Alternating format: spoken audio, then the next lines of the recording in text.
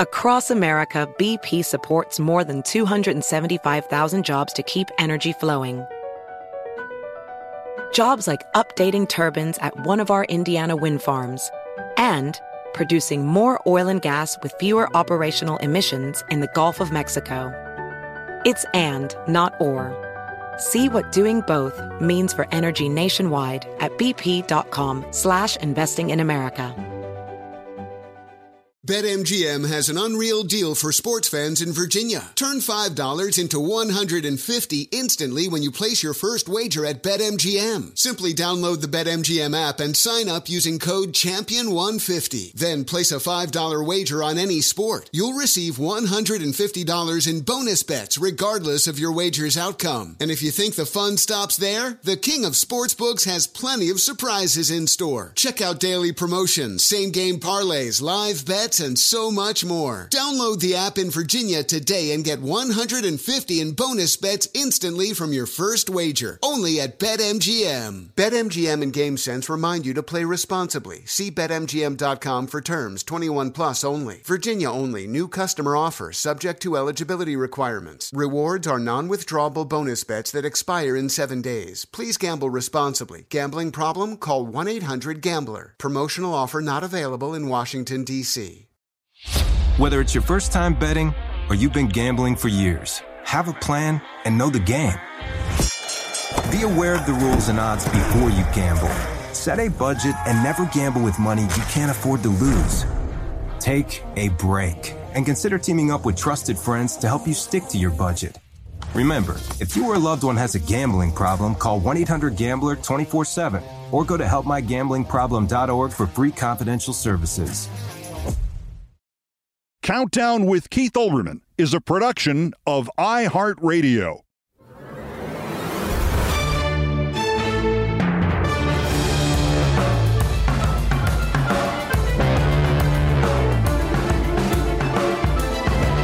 It's quiet.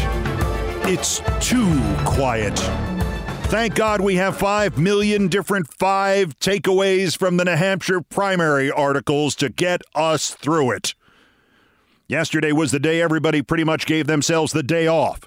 Even Trump's social media went into reruns and reposts. More enraged attacks on Nikki Haley, more of the new Trump 2024 God Con with links to propaganda with headlines like, "His truth is marching on." Trump had one new reality-optional, dementia-driven claim in which he says he has, quote, beaten the once very popular sitting governor of Iowa. I can't swear to this, but I believe the last sitting Republican governor of Iowa to seek the presidential nomination was Governor Albert Cummins in 1912. If Trump thinks he ran against Governor Albert Cummins in 1912 and beat him, his dementia or his CTE or his syphilis is further along than any of us could have possibly dreamed. The American media political industrial complex also slept in, both siding Trump's dementia and Biden's age is exhausting after all. Strained lying always is. Even Matt Drudge, who now impossibly is one of the good guys, largely took the day off from pommeling Trump. CNN was still live from this New Hampshire diner at 12:59 p.m., and the post-show meeting will be about how terrific the lighting was. Great job, everyone! The biggest political development yesterday was a shock on many levels. Jon Stewart is returning to The Daily Show, hosting on Mondays, executive producing through the election and maybe beyond. Firstly, this comes as a surprise to many of us who did not know The Daily Show was still on the air. Secondly, I have a lot of problems with Jon Stewart. Jon Stewart is still mad at me because I did not stay home from work at MSNBC one day in 2003 when I was just getting the show started to instead be a guest on The Daily Show. If you think this is an odd thing to still be mad at somebody about 20 and a half years later, you don't know Jon Stewart. Regardless, this, sadly, seriously, is war.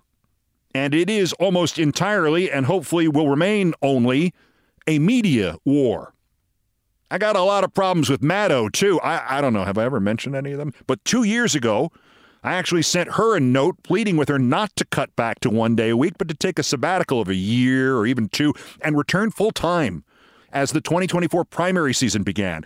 The saving grace of the left is that while no Republican hates any Democrat as much as he hates some other Republican, Dems and libs are actually kind of the big tent we claim to be. Stewart sees the existential threat to American democracy that Trump represents.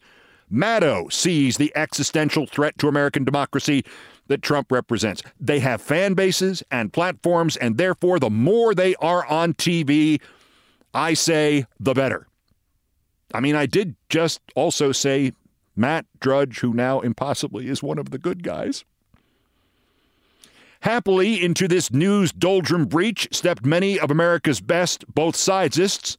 The New York Times was good enough to publish Maggie Haberman and Jonathan Swan's 5 takeaways from the New Hampshire primary. Aaron Blake of the Washington Post offered 5 takeaways from the New Hampshire primary. Conversely, The Hill presented 5 takeaways from the New Hampshire primary. CNN, meanwhile, offered 5 takeaways from the New Hampshire primary. But broadening out the picture just a little bit, Barron's, more of a business publication, published, originating from the Agence France-Presse, 5 takeaways from the New Hampshire primary. So, here are 5 takeaways from the 5 takeaways from the New Hampshire primary. Takeaway number 1, why the hell is it always 5 takeaways? To stand out just in the journalistic takeaways space, all the New York Times or Agence France-Presse has to do is switch to 4 takeaways or to 6 takeaways or to 206 takeaways, and they would crush the other takeaway bastards like grapes. Takeaway number 2. Nobody writing American political analysis for a mainstream legacy site or network or newspaper or magazine anywhere in the world apparently reads anybody else's political analysis, or they would realize just how stupid publishing exactly the same title over what is supposed to be the premium value of your analyst's insight is. I mean, when the Agence France-Presse and The Hill are both stuck on this cliched, formulaic gobbledygook that was outdated when Teddy Roosevelt fought Albert Cummins and Taft for the 1912 Republican nomination, the system is broken. Takeaway number 3, every one of these sets of 5 takeaways included the clock is ticking on Nikki Haley's campaign. Gee, that's wonderful. Thanks. Clock is ticking. That's kind of the point. The clock is ticking on Trump's life and my life and yours. And I'm sorry if this is somehow a surprise that I'm breaking to you. In fact, the clock is ticking on everything in life except, it seems, on the mindless insistence of news organizations to continue running pieces called 5 takeaways from the New Hampshire primary. Takeaway number 4.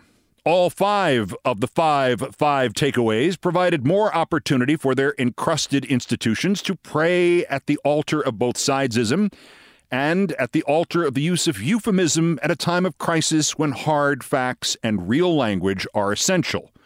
All tiptoed around the actual takeaway. Trump lost his mind after Nikki Haley did not humiliate herself and signed up for the kind of involuntary Trumpian servitude that Tim Scott signed up for. The Washington Post actually wrote, Haley is staying in for now, which Trump appeared angry about. Really? He threatened her. He threatened those who endorsed her. His flying monkey Marjorie Taylor Greene demanded that Haley's team be imprisoned. Appeared to be angry. The Hill actually wrote, primary season looks short and drama-free. I guess, unless you think 91 indictments of the frontrunner, including for the components of treason, and threats of violence against and prosecution of those who challenge him, unless you think any of that constitutes drama. I'll give CNN rare credit. They used a good word to describe Trump's insanity. He, quote, seethed and mocked. Seethed. And then CNN gave that credit right back. Quote, Trump sounded annoyed. Christ. Can you just write what happened? In Iowa, Trump swallowed his only real human emotion, rage, and at least said words that, when said by other people, would seem mildly gracious. In New Hampshire, he got up and swore at Nikki Haley and her supporters and threatened them, and you could see the red in his face through the orange on his face. Even Politico reported that after Trump lost it at a moment that actually required him to fake being sane, a Haley campaigner asked them, quote, why is he so angry? For someone who's not threatened by Nikki, he sure talks about her every chance he gets. Politico added that a Biden campaign aide then texted about Trump's outbursts, quote, that's the guy we will beat. And that, of course, is the true takeaway. The thin veneer of human-like conduct Trump slathers on every morning, along with his Rust-Oleum number 245221 hairspray, now vanishes instantly at the slightest pressure. He is, as the psychology professionals say, coming unglued. That's the takeaway. And takeaway number 5. I don't want to leave the impression that the Times, the Post, the Hill, CNN, and Agence France-Presse are the lone culprits here. A Google search for 5 takeaways from the New Hampshire primary, in quotes, produces 51,200 results. About 13,000 of them are individual public radio and TV websites from KYUK in Alaska to C-SPAN, which reposted NPR's 5 takeaways from the New Hampshire primary by Domenico Montanaro, whose first takeaway was, God bless him, the clock is ticking on Nikki Haley's campaign. The internet is infinite, and so are the 5 takeaways. Actually, here I will follow my own advice and stretch the takeaway boundaries in a form never before seen nor heard in the English language. I hold in my hand my 6th takeaway. My 6th takeaway is that the real takeaways are Trump lost his mind. Tim Scott is not only a bigger clown than Ramaswamy, but if you saw him on stage with Trump, you have to have noticed that he breathes through his mouth. Marge Green says she's purging the GOP of all non-MAGA, and she doesn't understand that means Trump will get fewer votes because she's stupid or stoned or both. Trump is pressuring Haley to drop out now and using all his minions to do so, but Haley is staying in case Trump begins speaking in tongues or does an El Presidente Esposito and announces we all have to change our underwear every half hour and wear it on the outside so he can check. Of course, none of the takeaways could manage to come out and say any of my takeaways because such actual insight is not permitted in the official AP style book for 5 takeaways. Oh, and I have a 7th takeaway. Quick, the smelling salts. Dana Bash just fainted. My 7th takeaway is use the term as a verb.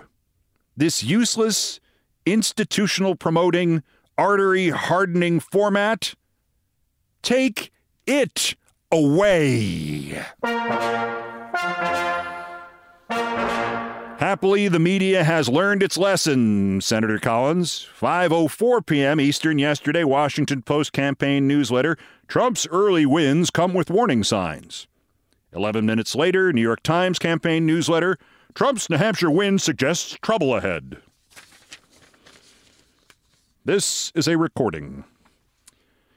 Before I get back to beating them up, let's run through the other headlines. Looks like Senate Republicans are getting ready to sell out Ukraine. Punchbowl News reports that Mitch McConnell told a closed-door meeting of his coven, quote, when we started this, the border united us and Ukraine divided us. The politics on this have changed. Punchbowl says McConnell referred to Trump as the nominee and added, We don't want to do anything to undermine him. We're in a quandary. No. The people of Ukraine fighting the Russians there, so we don't have to fight the Russians in Warsaw or Berlin. The people of Ukraine are in a quandary. You are in danger of losing your immortal souls, you Republican senatorial bastards. Also, remember 2 weeks ago when I suggested here that maybe Madison Cawthorn was right and the insanity of the Republican Party was actually easily explained, that they really were all just strung out on drugs? Turns out 3 days before I said that, the Department of Defense Inspector General's office released an 80-page report on the White House Medical Unit and Pharmacy, covering the years 2009 through 2019, but focused on the years 2017 through 2019 under Trump. As Rolling Stone summarized it, the report showed that drugs, especially uppers and downers, were handed out like candy, especially after Trump took over. No oversight, no coherent records, no hesitation to give out medications without prescriptions, usually in advance of overseas trips to White House staffers who were ineligible for them. In 3 years, the Trump White House bought, at face value, nearly $50,000 worth of brand name Ambien. If this sounds vaguely familiar, note that time frame, 2009 through 2019. Well, guess who joined the White House Medical Unit in 2006? Dr. Ronnie Jackson. Guess who became director in 2010? Oh, again, Dr. Ronnie Jackson. And guess who became physician to the president in 2013? Dr. Ronnie Jackson. After widespread allegations of drunkenness and harassment, he was finally forced out in 2019 and forced to serve in the House of Representatives. This next one would be a wild story if it were not about Arizona and Kari Lake. She just successfully blackmailed the state Republican chairman into resigning. So says Jeff DeWitt. He says he has quit. He has resigned because Kari Lake released an audio tape in which he is heard offering her lucrative job opportunities to just get the hell out of politics for just 2 years. He says she has threatened him with another audio tape. He says he doesn't know what might be on it, so he quit. The UAW endorsed Biden. Wait, that's just the start. In his speech endorsing the president, UAW President Shawn Fain called Trump a scab. Then he went on Fox and said, "Nowhere in history has Donald Trump ever stood for the American worker. He stands against pretty much everything that we stand for." Shawn Fain. Sinn Féin. Shawn Fain. Sinn Féin. I keep thinking this is not a coincidence. Only Shawn Fain is clearly tougher. And because my bile is still surging, let's go back for some more media bashing with 3 of the worst takes of the entire 2023-24 campaign year, and all of them are this week, about New Hampshire. Kellyanne Conjob on Fox. Just as Trump is getting up to the podium after winning New Hampshire, he'll be gracious to Haley. Sean Hannity then says, his tone, his pitch, his cadence shows he's been really dialed in a way I've not seen since 2020. When you stop, as I do, and wonder how this insane, brain-damaged, half-human incubus could come to dominate American politics, I mean, just calm yourself and think of how very stupid the people are who support him. After 9 years of this, Kellyanne Conway and Sean Hannity expected him to turn human. Okay, that's one. Here's a beauty. Alex Salmon descending down the liberal media game of chutes and ladders from the New Republic to Mother Jones to American Prospect to Slate. Tuesday morning at Slate, morning of the New Hampshire primary, publishes, Democrats got themselves a big old mess in New Hampshire. Biden snubbed New Hampshire. Now the state is poised to embarrass him right back. And he wrote, Biden, with his record low approval ratings and miserable head-to-head polls, is hardly in a position to weather even a symbolic loss.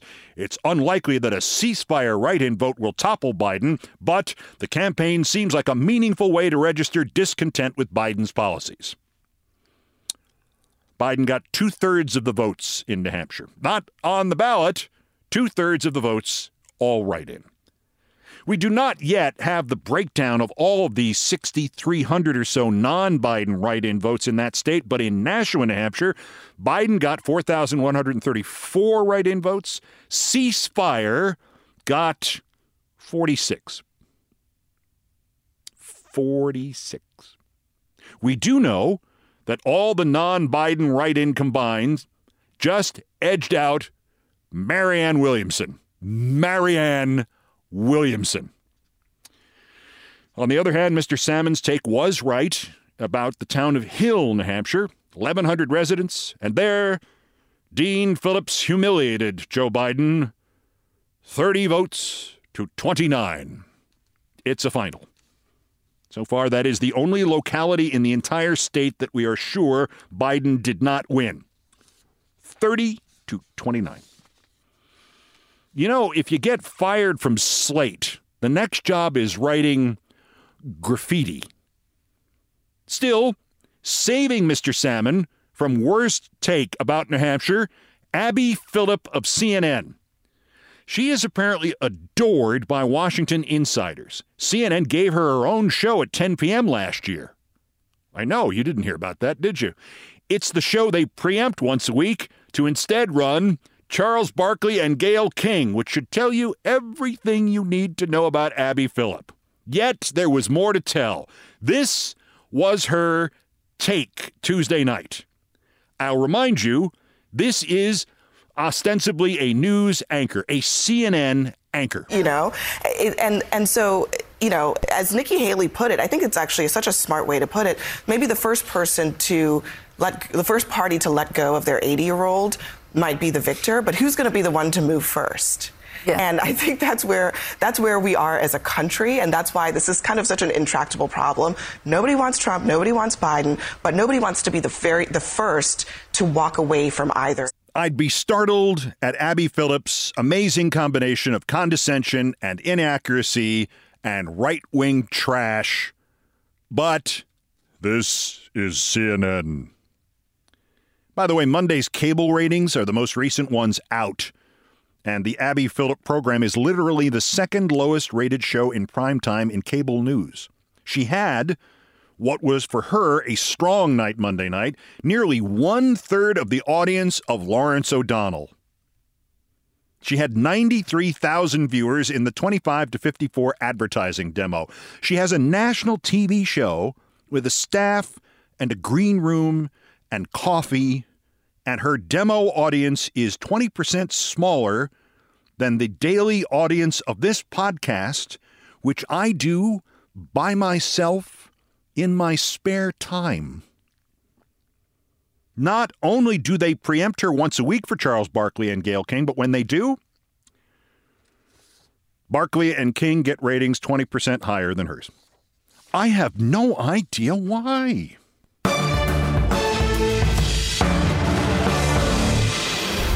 Also of interest here, so how did the state Senate elect a guy who was about to be arrested as a charged January 6th Trump election denier insurrectionist? How did they elect him onto their state board of elections? Well, apparently the answer is they never asked him about January 6th. Holy crap! That's next. This is Countdown. Across America, BP supports more than 275,000 jobs to keep energy flowing. Jobs like updating turbines at one of our Indiana wind farms and producing more oil and gas with fewer operational emissions in the Gulf of Mexico. It's and, not or. See what doing both means for energy nationwide at bp.com/investing in America. Hey guys, it's Steve Covino from Covino and Rich, here to tell you the national sales event is on at your Toyota dealer, making now the perfect time to get a great deal on a dependable new Toyota truck like a rugged half-ton Tundra. Workhorse by nature, powerhouse by design, the Tundra combines raw capability with premium comfort and advanced tech to fuel your wildest adventures. And with the available iForce Max hybrid powertrain, you can take electrifying horsepower farther than ever before. Or check out the fully redesigned Tacoma, delivering trail-dominating power and captivating style. The new Tacoma was born to make your off-roading dreams come true. And with the new available tech, this legendary truck is getting even better. When you buy a Toyota truck, you buy Toyota dependability, meaning your truck will hold its value long into the future. So visit your local Toyota dealer. Check out the amazing national sales event deals when you visit buyatoyota.com. Toyota, let's go places. BetMGM has an unreal deal for sports fans in Virginia. Turn $5 into $150 instantly when you place your first wager at BetMGM. Simply download the BetMGM app and sign up using code CHAMPION150. Then place a $5 wager on any sport. You'll receive $150 in bonus bets regardless of your wager's outcome. And if you think the fun stops there, the king of sportsbooks has plenty of surprises in store. Check out daily promotions, same-game parlays, live bets, and so much more. Download the app in Virginia today and get $150 in bonus bets instantly from your first wager. Only at BetMGM. BetMGM and GameSense remind you to play responsibly. See BetMGM.com for terms. 21 plus only. Virginia only. New customer offer. Subject to eligibility requirements. Rewards are non-withdrawable bonus bets that expire in 7 days. Please gamble responsibly. Gambling problem? Call 1-800-GAMBLER. Promotional offer not available in Washington, D.C. This is Countdown with Keith Olbermann.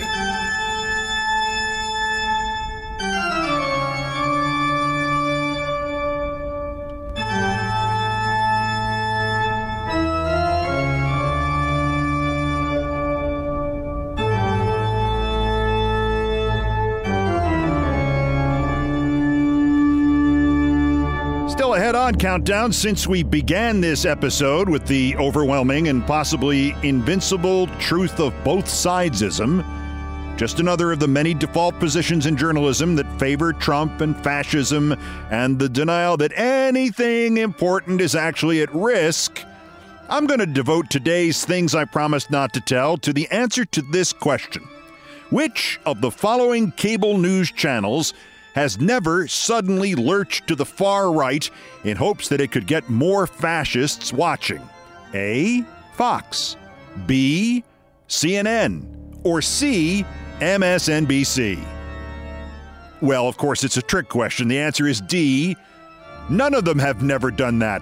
All of them have gone far right. The saga of the day MSNBC tried to move to the right of Fox News. The Michael Savage saga. Next. First time for the daily roundup of the miscreants, morons, and Dunning-Kruger effect specimens who constitute today's worst persons in the world. The bronze, worse, Frank Farian, the German music producer behind the group Milli Vanilli, the duo that had 3 number-1 singles in 1989 until one day at a concert in, of all places, Bristol, Connecticut. Hello.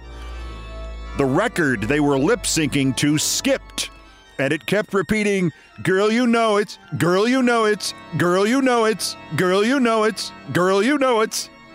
And one of the members of the duo fled from the stage in panic.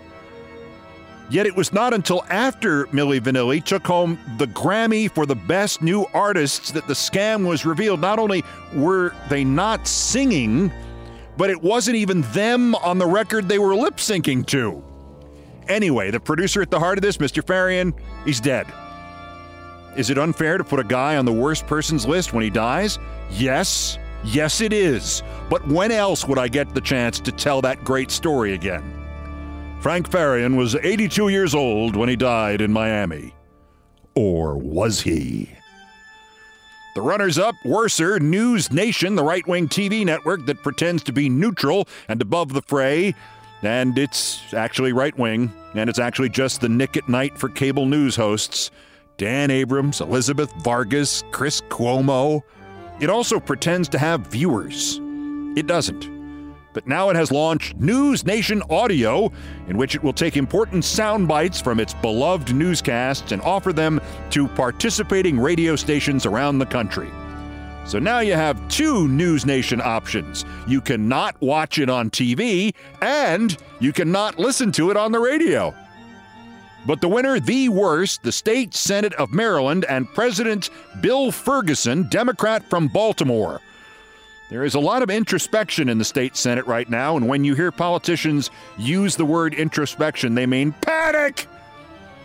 Last year, Carlos Ayala got broad bipartisan support. People noted whimsically that he used to be a vice president at Perdue Farms, and his mother used to be married to Frank Perdue, the frozen chicken king who used to do his own TV commercials because, bluntly, he looked like a chicken. Mr. Ayala then sailed through a confirmation hearing, and he was added to the Maryland State Board of Elections last year. Then, last month, Mr. Ayala was arrested by the FBI on felony and misdemeanor charges because the new member of the Maryland State Board of Elections is being prosecuted for his role in January 6th. Video and testimony shows Ayala in a huge painter's mask, carrying a flagpole with the word defend and an image of an M16 on it, climbing over the police barricades on January 6th, going into the Capitol on January 6th, jabbing the flagpole at Capitol police officers on January 6th. Now, what was January 6th about again? Oh, yeah! Trying to prove a legitimate election had been stolen from a lying sack of shit would-be dictator. Well, yeah, this Ayala has considerable experience in election issues, and chicken, he'd be great. The Maryland Democrats who supported him are all on record now with basically some variation of the same quote. We don't know how this could have happened. We will try to find new methods of blah, blah, blah, blah, blah. Well, you could have asked him, or you could have Googled him. Turns out they never asked him. The Maryland State Senate. By the way, Ayala resigned from the state election board after he was arrested. Hey, maybe you got an opening. Maybe you could replace him with this Mike Lindell guy. He seems nice. Today's worst persons in the world!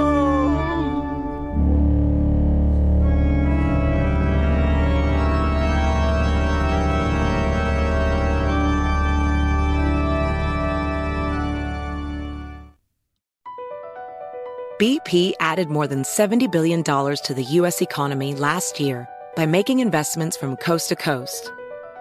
Investments like building charging hubs for fleets of electric buses in California and starting up new infrastructure in the Gulf of Mexico. It's and, not or. See what doing both means for energy nationwide at bp.com/investing in America. What up, everyone? It's Lunchbox from the Bobby Bones Show, and I'm here to tell you the national sales event is on at your Toyota dealer, making now the perfect time to get a great deal on a dependable new car, like a legendary Camry built for performance and available with all-wheel drive. You can count on your new Camry to get you anywhere you need to go. And with available features like heated seats and a multimedia touchscreen, you can stay connected in comfort and style. Or check out an affordable and reliable Corolla with a trim for every lifestyle. From the hip and agile sedan to the sporty hatchback, there's a dependable Corolla built just for you. Plus, both Camrys and Corollas are available in hybrid models, so no matter your style, you can drive efficiently and affordably. So visit your local Toyota dealer and check out amazing national sales event deals on Camrys, Corollas, and more when you visit buyatoyota.com. Toyota, let's go places. BetMGM has an unreal deal for sports fans in Virginia. Turn $5 into $150 instantly when you place your first wager at BetMGM. Simply download the BetMGM app and sign up using code CHAMPION150. Then place a $5 wager on any sport. You'll receive $150 in bonus bets regardless of your wager's outcome. And if you think the fun stops there, the King of Sportsbooks has plenty of surprises in store. Check out daily promotions, same-game parlays, live bets, bets, and so much more. Download the app in Virginia today and get $150 in bonus bets instantly from your first wager. Only at BetMGM. BetMGM and GameSense remind you to play responsibly. See BetMGM.com for terms. 21 plus only. Virginia only. New customer offer. Subject to eligibility requirements. Rewards are non-withdrawable bonus bets that expire in 7 days. Please gamble responsibly. Gambling problem? Call 1-800-GAMBLER. Promotional offer not available in Washington, D.C.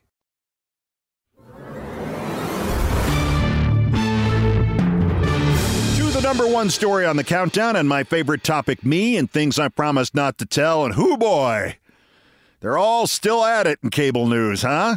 Still hoping they'll wake up tomorrow and it'll be 2005 again and everybody watches one of the channels and hundreds of millions of dollars are just waiting to be made and our industry is not dying. It's not. I'll repeat my point about the desperate attempts at CNN and MSNBC and the minor ones to court right-wing viewers. I mean, once again, I'll mention the name Abby Phillip. This is no boating accident. Virtually every mainstream media organization in this country, as I have said time and time again, has already had the same meeting. Let's now discuss how, if Trump seizes power again and America goes fully fascist in 2025, how can we do the most important thing that journalism demands? How can we still protect this company's profits? I say this not merely because I know most of the people running the mainstream media organizations, but because these conversations have already happened, and they happened long ago. Largely because the first not white guy president was elected just 7 years and 2 months after 9/11. We forget how seriously and terrifyingly we already have teetered on the edge of full-fledged fascism here after the attacks on the World Trade Center and the Pentagon. 9/11 happened between my two tenures at MSNBC, but I returned a year and a half after it happened. And by then, the place I went back to work had already hired a sort of Alex Jones prototype radio host named Michael Savage, and it was slowly trying to build him into the host of a weeknight show. Savage was a homophobe, plus an equal opportunity bigot. His real name was Michael Wiener, and all you need to know about him is that he was a wiener who pretended he was a savage. What happened to him when they tried to stick him into prime time, and what he said that led to his firing and the blowing up of the Let's Out Fox News plan of the then NBC chairman and CEO Bob Wright, is a great story I will relish telling you in a moment. But first, a little context to this. MSNBC and Fox News launched within weeks of each other in 1996. And for a while, in fact, until I left MSNBC in December 1998, we were ahead of Fox in many time periods, though CNN crushed us both. Then Fox ascended, then came 9/11, and then Bob Wright thought he saw his opportunity. All you need to know about him is that after he left the position of running NBC, he became a contributor to Fox Business. At MSNBC, Wright gave Oliver North his own show and Laura Ingraham her own show. He had given a program to Alan Keyes, a Republican who somehow managed to lose Senate races in 2 different states and washed out 3 different times in Republican presidential primaries. His MSNBC show consisted of him giving speeches. Though he was alone in a studio with no audience, Alan Keyes could not break himself of his habit of spraying the room with his eyes. The viewer at home would see him looking off camera to his left, then looking at the camera, then looking off camera to the right. He went back and forth like a sprinkler. I remember once looking at him and yelling at the TV, "Hey, Al, over here, I'm the one in the middle." Bob Wright also brought in Joe Scarborough, long before Scarborough knew how to disguise much of his fascism. Bob Wright fired Phil Donahue, although to be fair, that was really more about money than it was about politics. But he replaced Donahue's show with what was supposed to be a high-speed, slightly right-leaning newscast produced by a Fox News refugee. It was called Countdown with Sam Donaldson. And needless to say, the right-leaning idea went horribly, horribly wrong after they changed it to Countdown with Keith Olbermann. MSNBC's lineup was remarkably unstable at that time. I had hosted its 8 p.m. show from October 1st, 1997 through the beginning of December 1998, and then I left to go back to sports and baseball at Fox. Then the 8 p.m. hour was hosted by John Hockenberry for 3 months. Then Ollie North got his shot. A month later, they started having rotating liberals co-host with Ollie North. In April 1999, it became North and Paul Begala. That was 5 shows in 5 months. In May, they cut North and Begala to half an hour. In June, they canceled them and replaced them with a half-hour Ann Curry documentary. In early 2000, Curry was expanded to an hour, but then in May, Curry was replaced by Lori Dew. In August 2000, they started their version of Dateline called MSNBC Investigates. In September, they cut that show to 4 days a week and launched a Vanished White Woman of the Week show actually called Missing Persons with Diane Diamond, which they canceled after 1 episode. And then they put MSNBC Investigates back on. Then they canceled that a month later to make room for a newscast with Forrest Sawyer. Then after the uncertainty of the 2000 election, they refocused that as Decision 2000 with Forrest Sawyer.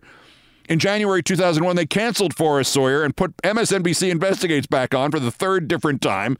Then in July, they moved The News with Brian Williams from 9 p.m. to 8 p.m. Then the next September, they moved Brian to CNBC and instead launched Phil Donahue's show in the 8 p.m. MSNBC slot.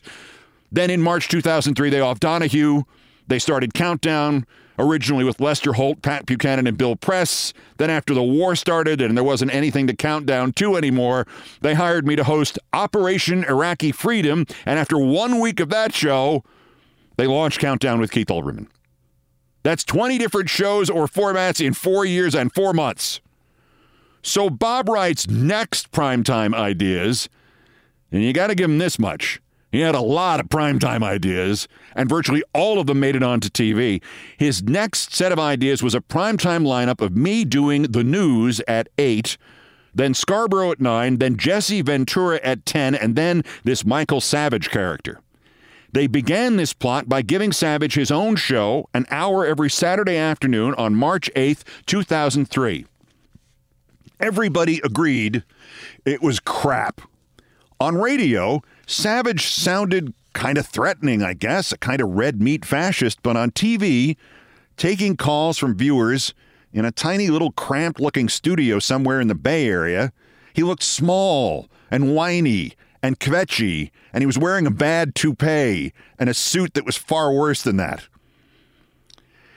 When I was negotiating my return to MSNBC in 2003, I got the executive in charge of primetime to put it in my contract that Michael Savage would never appear on my newscast in any form unless it was an obituary. Open and shut. But then on Friday, April 25th, 2003, I came into work. We were about a month into the show, and there in the computer rundown of my newscast was a pre-recorded Michael Savage commentary. As soon as he saw I was in the office, the executive producer they had hired from Fox, a cross-eyed chain smoker named Dennis Murray, pushed his way into my office and said, "We have to run a Michael Savage commentary. There's also a mandatory Matt Drudge soundbite. This is per Phil Griffin, so don't think you can call Phil to get it dropped. He's not in New York. He's not reachable." And he left. I called my agent. I told her the story, and I matter-of-factly asked, if they don't drop it, I have to walk out, don't I? Mind you, she had just exhausted herself negotiating my extremely unlikely return to MSNBC. She didn't flinch. Of course you have to walk out. But first, call Phil Griffin's office and tell him you're leaving. Give him a chance. It'll help when you sue them. It was breach of contract. I find dramatic, life-changing, and potentially costly stuff like that is usually way easier if you have the high moral ground. So I called Griffin's office. His assistant said he was in Washington in meetings and could not be reached. I said, well, you should reach somebody there. Tell them I just called a car to take me home because my contract says you can't put Michael effing Savage on my newscast, and somebody just did. Nice working with you all, and tell Phil to give me a call sometime. Sometime was 3 minutes later. Griffin, who frequently panicked, outdid himself on this call. You would really walk out, buddy? I said it was in the contract. I was putting my pens and books in a box as we spoke.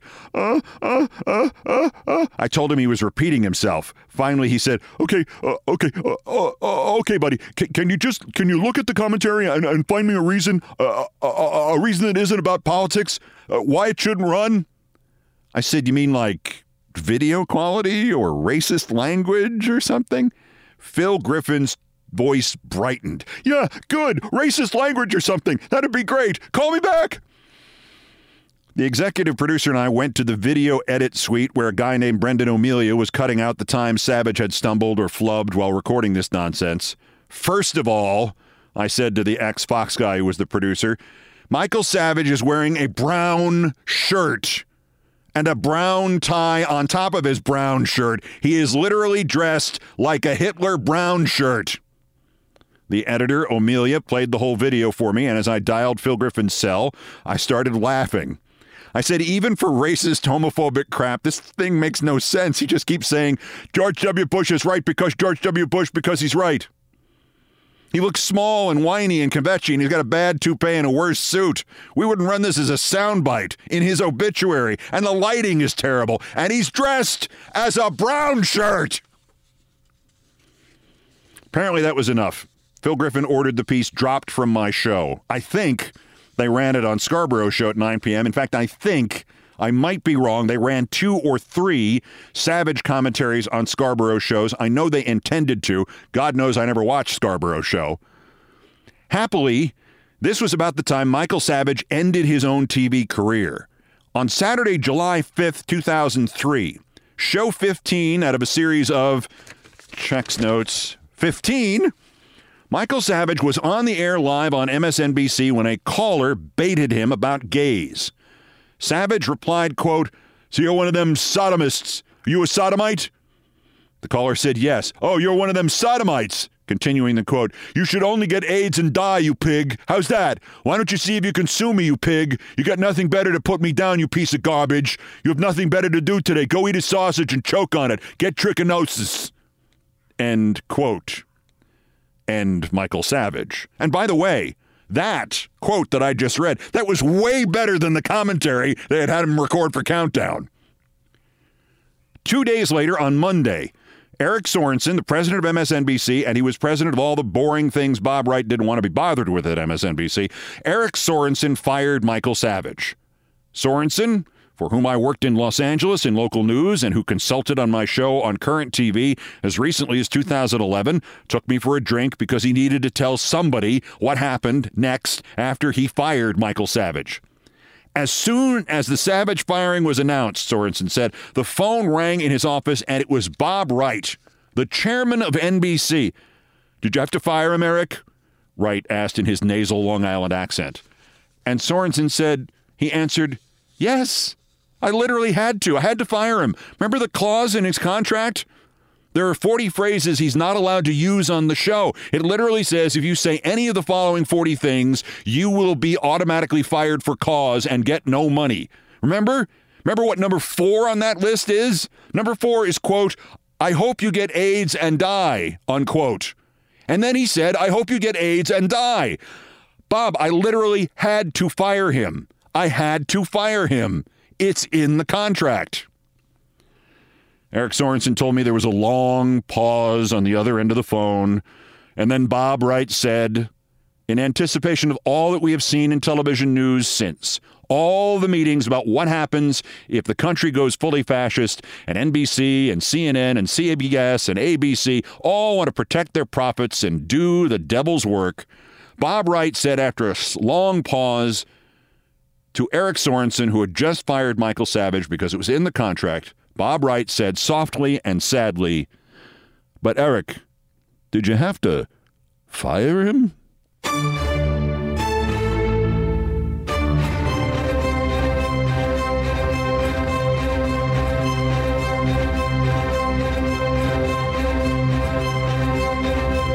But did you have to fire him? I've done all the damage I can do here. Thank you for listening. Countdown musical directors Brian Ray and John Philip Chanel arranged, produced, and performed most of our music. Mr. Ray was on guitars, bass, and drums, and Mr. Chanel handled orchestration and keyboards. And the music was produced by TKO Brothers, and by me pushing a button on this machine. Other music, including some of the Beethoven compositions, were arranged and performed by the group No Horns Allowed. The sports music is the Olbermann theme from ESPN2, written by Mitch Warren Davis, courtesy of ESPN Inc.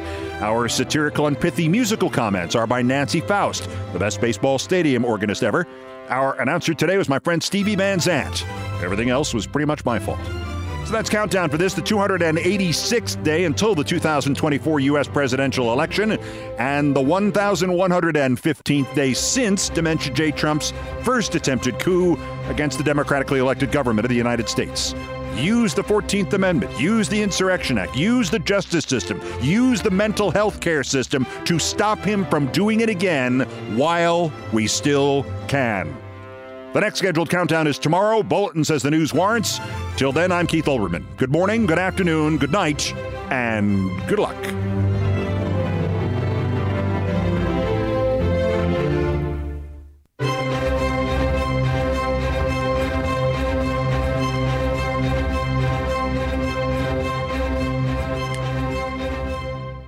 Countdown with Keith Olbermann is a production of iHeartRadio. For more podcasts from iHeartRadio, visit the iHeartRadio app, Apple Podcasts, or wherever you get your podcasts.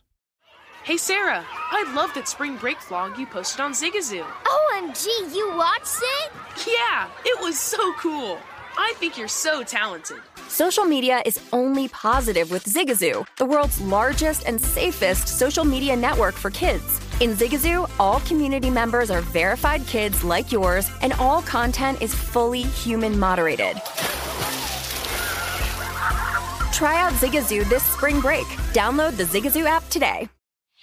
Whether it's your first time betting or you've been gambling for years, have a plan and know the game. Be aware of the rules and odds before you gamble. Set a budget and never gamble with money you can't afford to lose. Take a break and consider teaming up with trusted friends to help you stick to your budget. Remember, if you or a loved one has a gambling problem, call 1-800-GAMBLER 24/7 or go to helpmygamblingproblem.org for free confidential services. I'm Dr. Sanjay Gupta, CNN's chief medical correspondent, and this is Chasing Life. 3 out of 4 U.S. adults are considered overweight or have obesity. 75% of Americans. Dr. Fatima Cody Stanford. Our weight is one factor that plays a role in our health, but by itself, it doesn't give us the full story of who we are. We have to look at our full person. Listen to Chasing Life, streaming now on the iHeartRadio app,